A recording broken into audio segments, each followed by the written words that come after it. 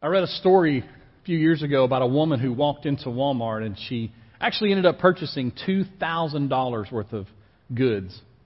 She pushes the cart forward, and as cashier rings things up, she gets to the $2,000 mark. And you would think the lady would pull out a checkbook, she'd pull out a credit card, debit card, maybe even pull out some 20s or 100 to pay for her goods. But she actually pulls out a $1 million bill. And she tries to exchange it. For some reason, she was expecting around $998,000 in change to be handed back to her. Well, the customer service manager is called, and the cashier, and they're discussing it, and they ended up calling the police on this woman to find out that actually the $1 million bill was counterfeit. It was fake. The police, being very confused, they thought maybe the woman had made a mistake and had exchanged the bill and just didn't really know what she had. But as they began to really investigate and look into her purse, they discovered she had more of these. It's a counterfeit bill. It was easy to identify that once you see a $1 million bill, the U.S. Mint doesn't make that. We don't print $1 million bills. So it was easy to discover it's a fake. In our life, when we think about being disciples, oftentimes we don't realize that we're being counterfeit as well. You see, we're all discipling something. All the time in our lives, we're making a choice of what is it that we're leading people to. In high school, I was a guy who loved two things. I've got that right brain and left brain about myself, where I was heavy into athletics, but I also was heavy into the arts. So on Friday night, I could be suiting up and making tackles and running down a football field and being cheered on by a couple of hundred people. But also on Thursdays, I could be sitting in a chorus room singing 4-part harmony with other people in school. I could be in a drama room at other times acting and doing things and singing on stage, and even at times dancing if we had to. But I took these two things that I loved so much, and not only did I love them in high school, but I actually was a high school referee in the state of Mississippi for several years. Friday nights I would be in my stripes and pants and hat and running down a field, throwing flags. I also, in churches, would play music in a praise band. I was a part of dramas in church culture as well. And I took these two things that I loved, and when we started having children, I took the two things that I loved and I poured those into my kids. And so I have one who took the arts side of me, the music and the drama, and he actually can now play several instruments. He actually sings and is a part of a group at Prattville High School. And he also became one of the best actors in the state of Alabama in a competition this past year. I discipled my oldest son into the arts. I took that thing that I loved and I passed that on to him and walked with him and taught him the things that I knew, and I watched him go farther than I could with them. With sports, my other son took that in as well, and he loves to play sports. He loves to watch SportsCenter. He loves to just sit around and talk sports. I took that same love of what I had and I taught it to him, and now he's part of a 9th grade football team. He'll be starting on the offensive line, potentially defensive line as well. But I discipled my sons into the things that I loved very much. And that's all it really means to be a disciple, is to take that thing that you love so much that you don't keep it yourself, you pass it on to someone else. You take that wisdom, the knowledge, you pass that along to someone else. In our series right now, we're in Committed. And today we're specifically going to talk about what it means to be committed to discipleship. Taking that thing that you love so much and passing it along to someone else. We're going to look at several passages of Scripture. We're going to look at several characters in Scripture who are actually all very much deeply connected to one another by this one term right here, discipleship. And it starts very simple with an introduction to one man named Jesus. So we're going to be looking today in Luke chapter 5, verses 1 through 11. Because we're always making disciples of something. Luke reads this way: One day as Jesus was preaching on the shore of the Sea of Galilee, great crowds pressed in on him to listen to the work of God. He noticed 2 empty boats at the water's edge, for the fishermen had left them and were washing their nets. Stepping into one of the boats, Jesus asked Simon, its owner, to push out into the water.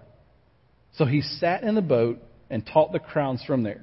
When he had finished speaking, he said to Simon, "Now go out where it's deeper and let down your nets to catch some fish." "Master," Simon replied, "we've worked hard all last night and didn't catch a thing.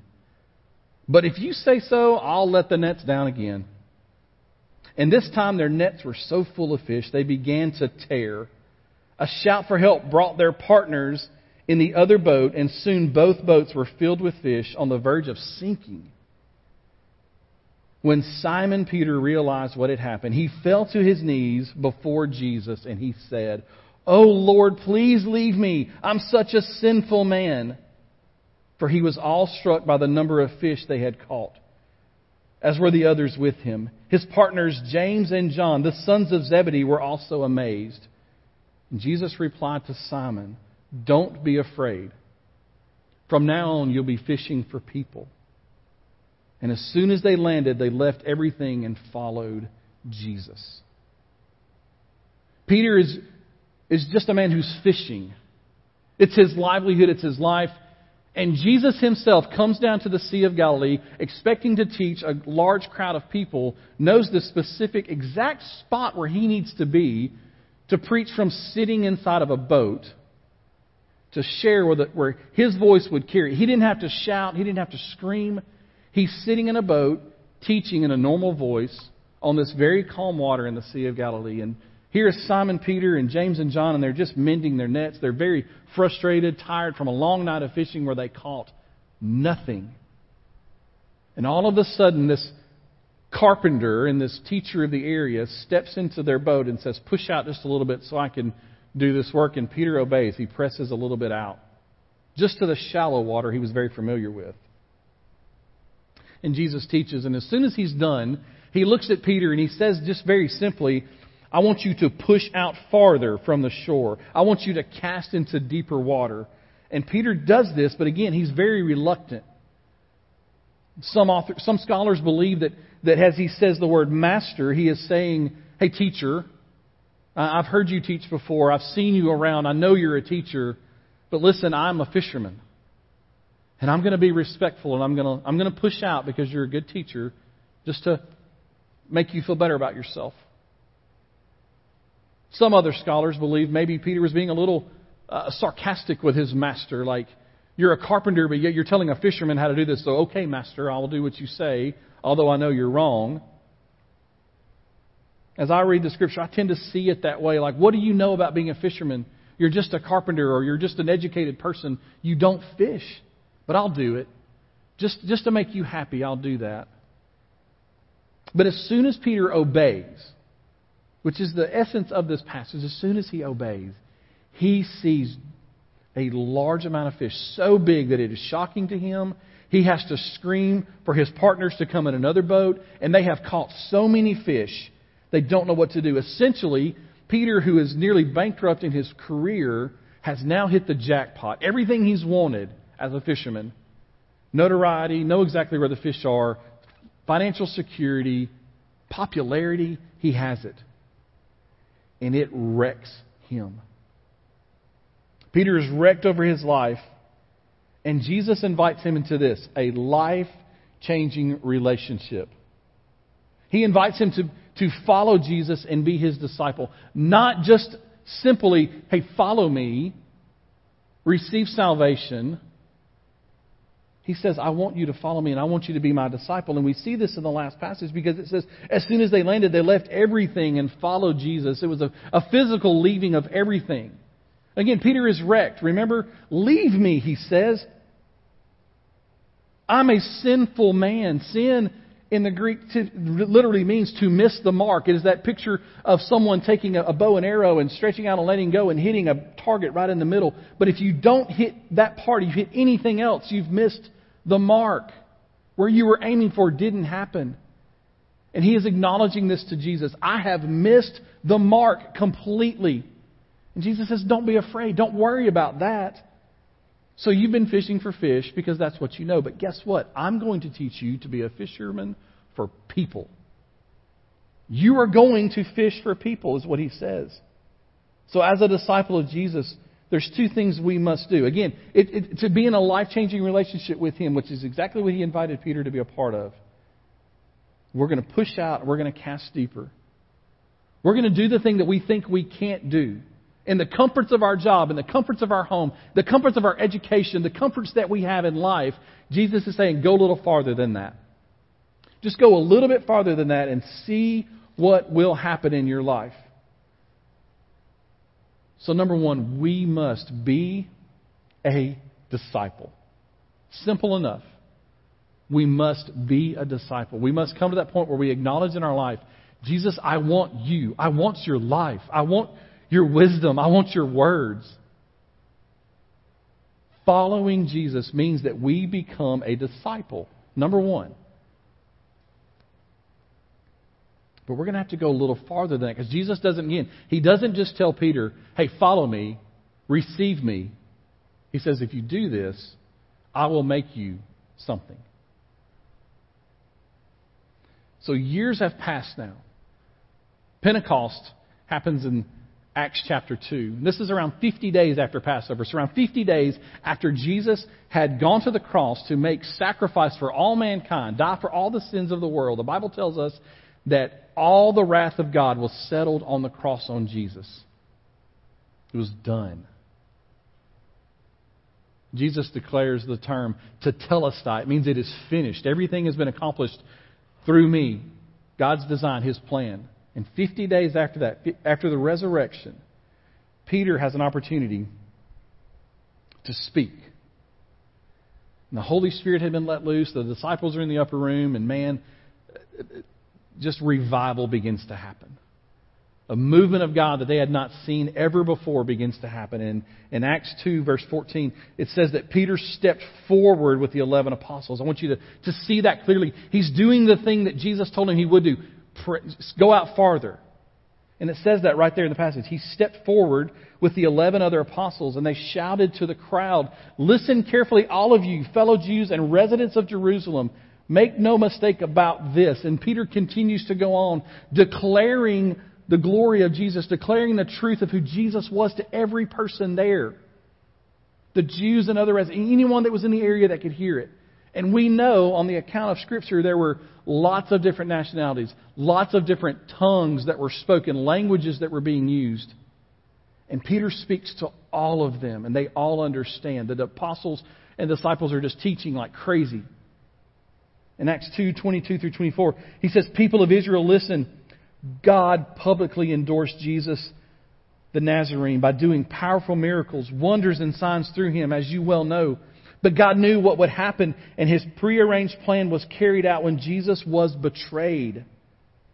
With the helps of lawless Gentiles, you nailed Him to a cross and killed Him.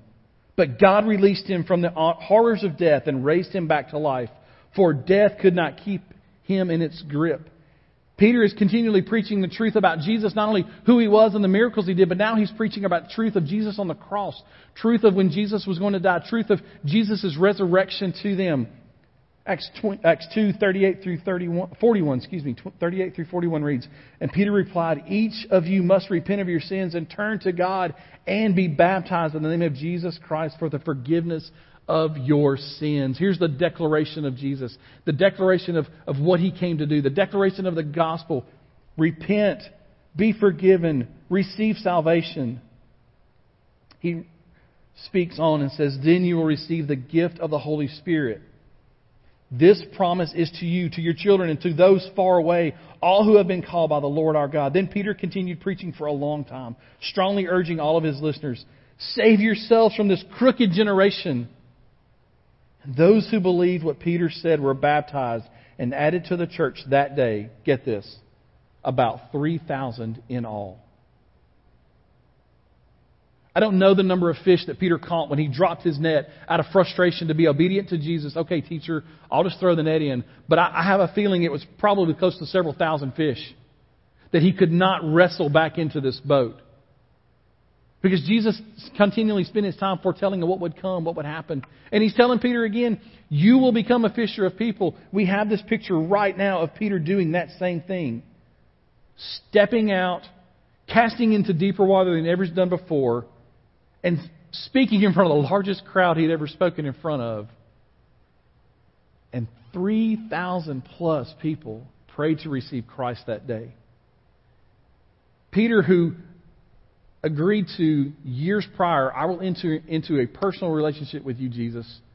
I will yield my job, my comforts, the money I have, everything. I will yield that to you, and I will allow you to teach me. I will be your disciple. See, disciples go in action. They take what they've learned and they go forward and do it. And that's exactly what Peter did. I want you to see this. Because of his obedience and boldness, 3,000 people were saved. His obedience to Jesus, his obedience to follow Jesus, to listen to Jesus, to be taught by Jesus, and his boldness to actually stand and preach the word of truth that he knew, 3,000 people were saved that day. But it leaves Peter and the apostles with this dilemma of what do we do with all these people? It's the same thing that happens today with pastors and churches all across our world. When those receive salvation from Jesus, when they hear the gospel and they respond, we are so excited. But it always poses this question: what do we do with them? And that same question happened with these men as well. And here's what they decided to do. They decided to do the same thing that Jesus did. And what is it that Jesus did with those that he called and accepted to call? He discipled them. Acts 2:42, a very familiar passage. An exciting passage where we see the church form. But it reads this way: all the believers devoted themselves to the apostles' teaching, to the fellowship, and to sharing in meals, including the Lord's Supper, and to prayer. These men decided to do the same thing with those that were coming and being saved that Jesus did with them. The apostles themselves would listen to Jesus' teaching. They would take that in. They would watch it happen. They would take it in. They would ponder it. They would ask Jesus questions about it. He would answer them. But that's what they devoted themselves to Jesus' teaching. So they knew His words. And so these new believers could trust what the apostles were teaching about Jesus because they had spent time with Him. And to fellowship. For 3 years, Jesus devoted Himself to public ministry and to pouring into the lives of those who would follow Him. We know much about the 12 men that followed Him, but there were others that followed Him as well. To the sharing in meals. We have to know that these men at times were poor and didn't have anything, so they had to share. They had to bring things together to eat. And they had a lot of time to eat together because they spent 3 years together. And to prayer. They spent time with Jesus in prayer. So they took what they knew and they poured it into all these new believers. Exactly the same call that we have on our life to do the same thing with those who come to faith in Jesus.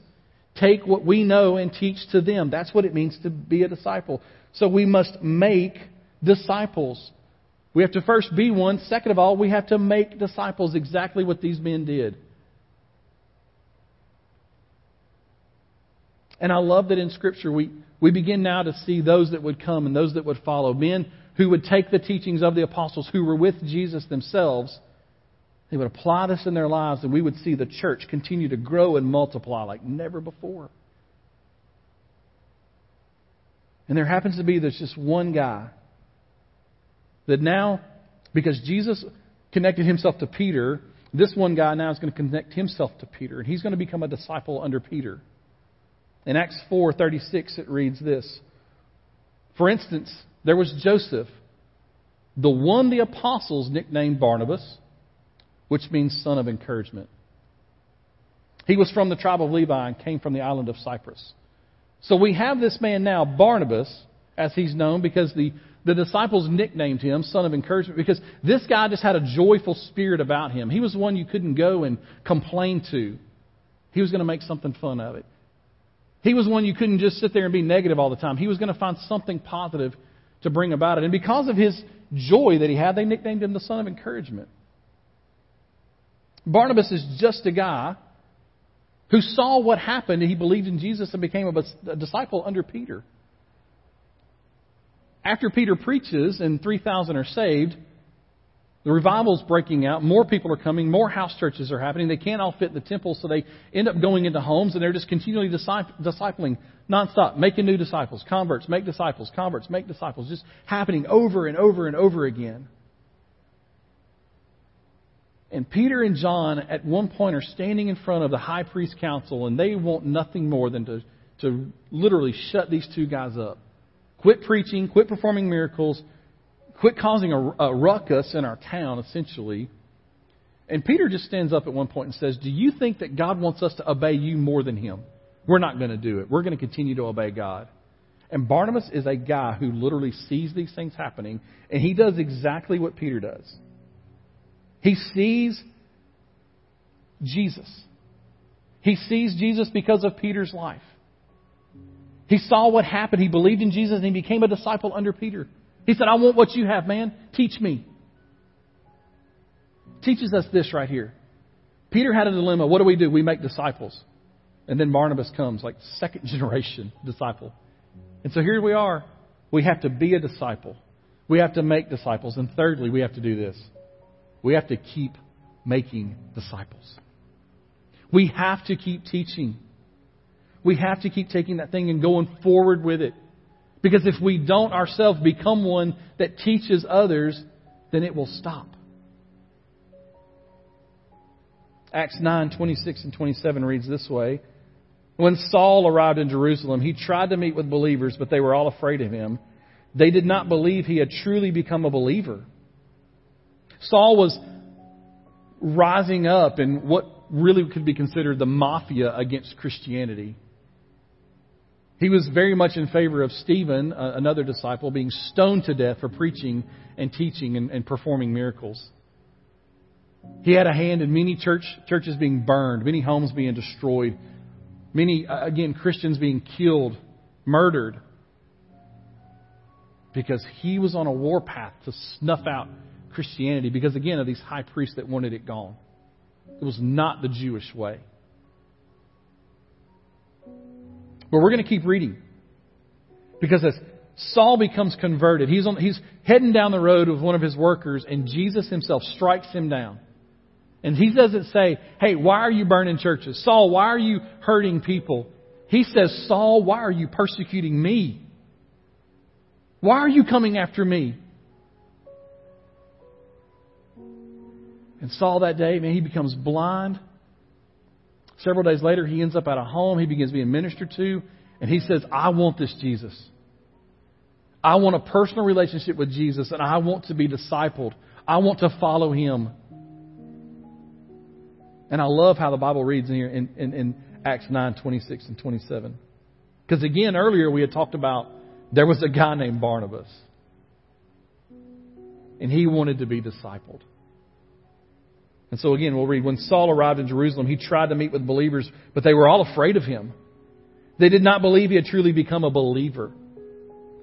Then Barnabas brought him to the apostles and told them how Saul had seen the Lord on the road to Damascus and how the Lord had spoken to Saul. He also told them how Saul had preached boldly in the name of Jesus in Damascus.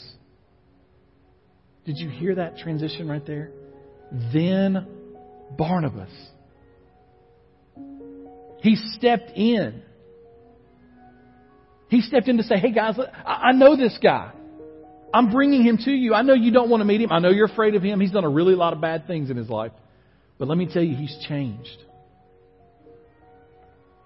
He stood up for Saul. He could see the change in Saul's life.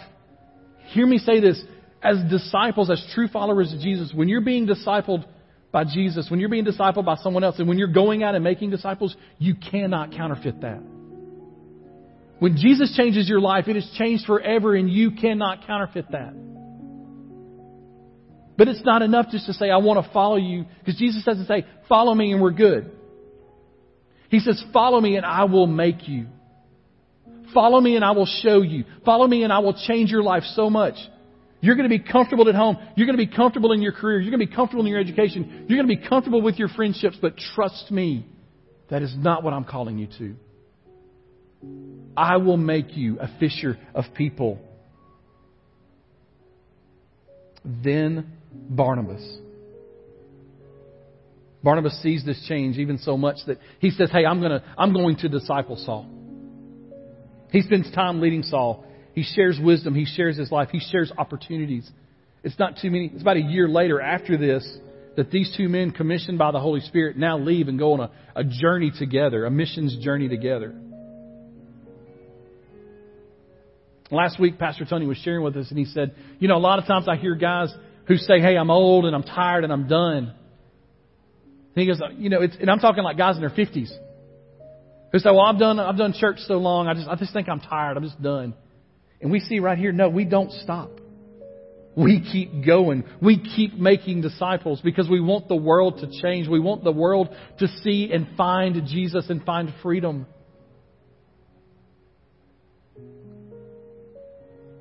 Look at this connection.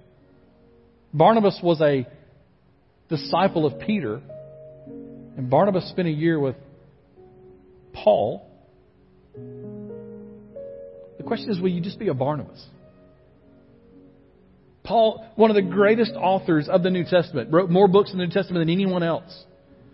We find a lot about how churches should act. We find a lot about discipline. We find a lot about love and encouragement, of righteousness and hanging on to life because of Paul, his conversion.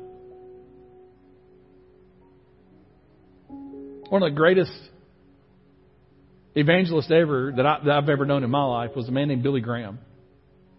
And most people have heard of his name, or his legacy at least. But no one really knows much about the guy who discipled Billy Graham. Much like Barnabas. He's not a guy looking to be flashy. He's not looking for notoriety. He was looking to have a relationship with Jesus so that he could impact someone else's life. And that just brings me to the question, will you be a Barnabas? Will you just accept the call in your life to be someone who wants a relationship with Jesus, but doesn't want to stop there?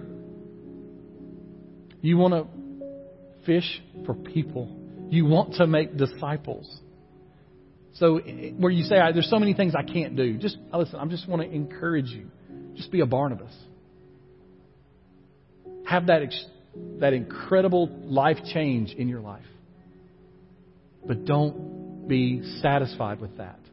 Because you are meant to make disciples. It's in the Great Commission. That we will, in Matthew 28, 18 through 20, that we will go into all the world and we will baptize and we will teach. But the next to the last sentence says, teach the new believers to follow. That is what it means to be a disciple. I told you, one of the greatest joys of my life was my kids. Of taking something that I love so much and pouring it into them. And for me, it was sports and arts that I could pour into them, that I could see them run with.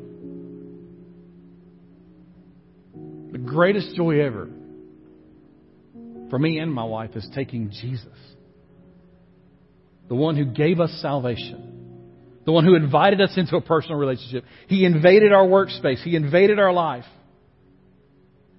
And we took him seriously when he said, hey, if you'll follow me, I will make you. And so now we get the joy of taking something that we love so much. And listen, hear me, people. He loves us so much more.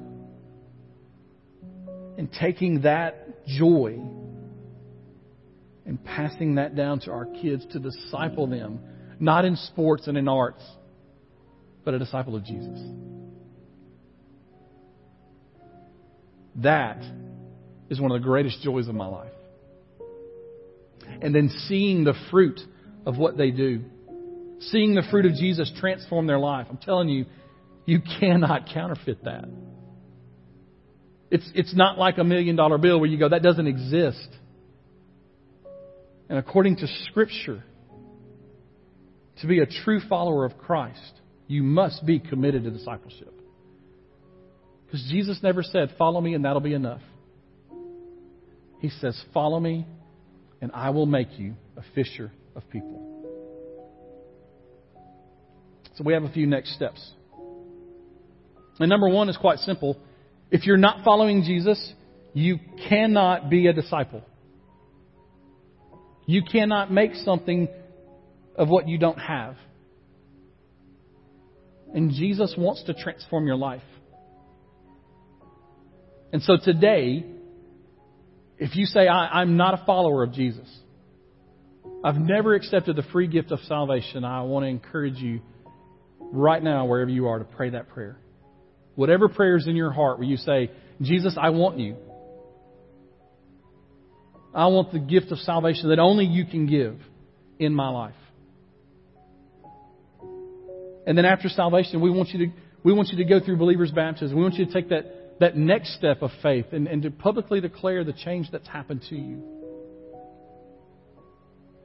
So first, if you're not a follower of Jesus, you cannot be a disciple. We want to encourage you to do that. And secondly, if you are a follower of Jesus, go make disciples.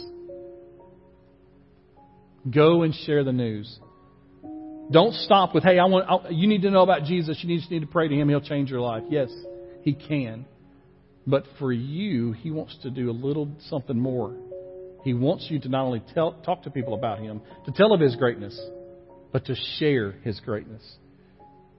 And we want to be able to help you with that. We have a few tools we want you to use. One is called Pursue God. This is simply a tool that we use at Journey to help you share the good news with others. We want you to it's super simple. It's easy to use. It's as much as this. It's our next step right here. If you can have a conversation, you can make a disciple. If you can just sit down and talk to someone. If you can have conversations about sports and arts and Roll Tide and War Eagle, you can have conversations based on those things. You can infuse the gospel into a conversation as well. Pursue God is one of those things that will help you do that. And we want nothing more than to help you step into that area of life, step into disciple making so that you can do that. And we do this another 3 ways: by engaging, establishing, and empowering. We want to engage people right where they are. Remember, Jesus stepped into Peter's world. He stepped right into his boat, right into his job, and had a conversation with him. We want to establish people in the faith. We want to establish people to be able to read the Bible, not just read it, but understand it. They need to be able to ask questions, and you can answer those. They need to be able to understand what it means to pray, to talk to God, but not only just talk to Him, but listen. So we want to help people be established in their faith and then empowered. Man, what would it look like for you to be an empowered believer that could go and share with someone else? I say it would look like this. You agree to be a disciple, you want to be discipled, and you want to go and make disciples. That's what it means to be empowered. And that is what we're wanting you to do. My prayer today is that you will take the word in. You will ask yourself 2 questions. Am I a follower of Jesus? You have to answer that question first. And secondly, if you are a follower, who are you making into a disciple? Who are you teaching to follow Jesus? Let's pray together. Father, we love you. We thank you for today. We pray by your name alone, God, that you would take this message and let it go forward. God, that you would teach us what it means to press out farther than we've been before, to cast into deeper water than we ever have before, and to pull in, God, that which you would have for us. A net overflowing to the point where we would need help. God, a net overflowing, it would blow our minds away. Lord Jesus, teach us to have your vision, your heart for the lost. Your heart for a world to turn to you. Your heart, Jesus, for a church to disciple and to make other followers of you so that they can go forward and continue making disciples. I pray that we take the example of Peter, of Barnabas, and of Paul, and to all be connected to you, Lord Jesus. We pray this in your precious name. Amen. Man, what a great message and a powerful message and a challenge to you and I to be disciple makers. We're so thankful for the staff that we have here. Pastor Brandon has a heart for discipleship, and he has a heart to see people grow spiritually.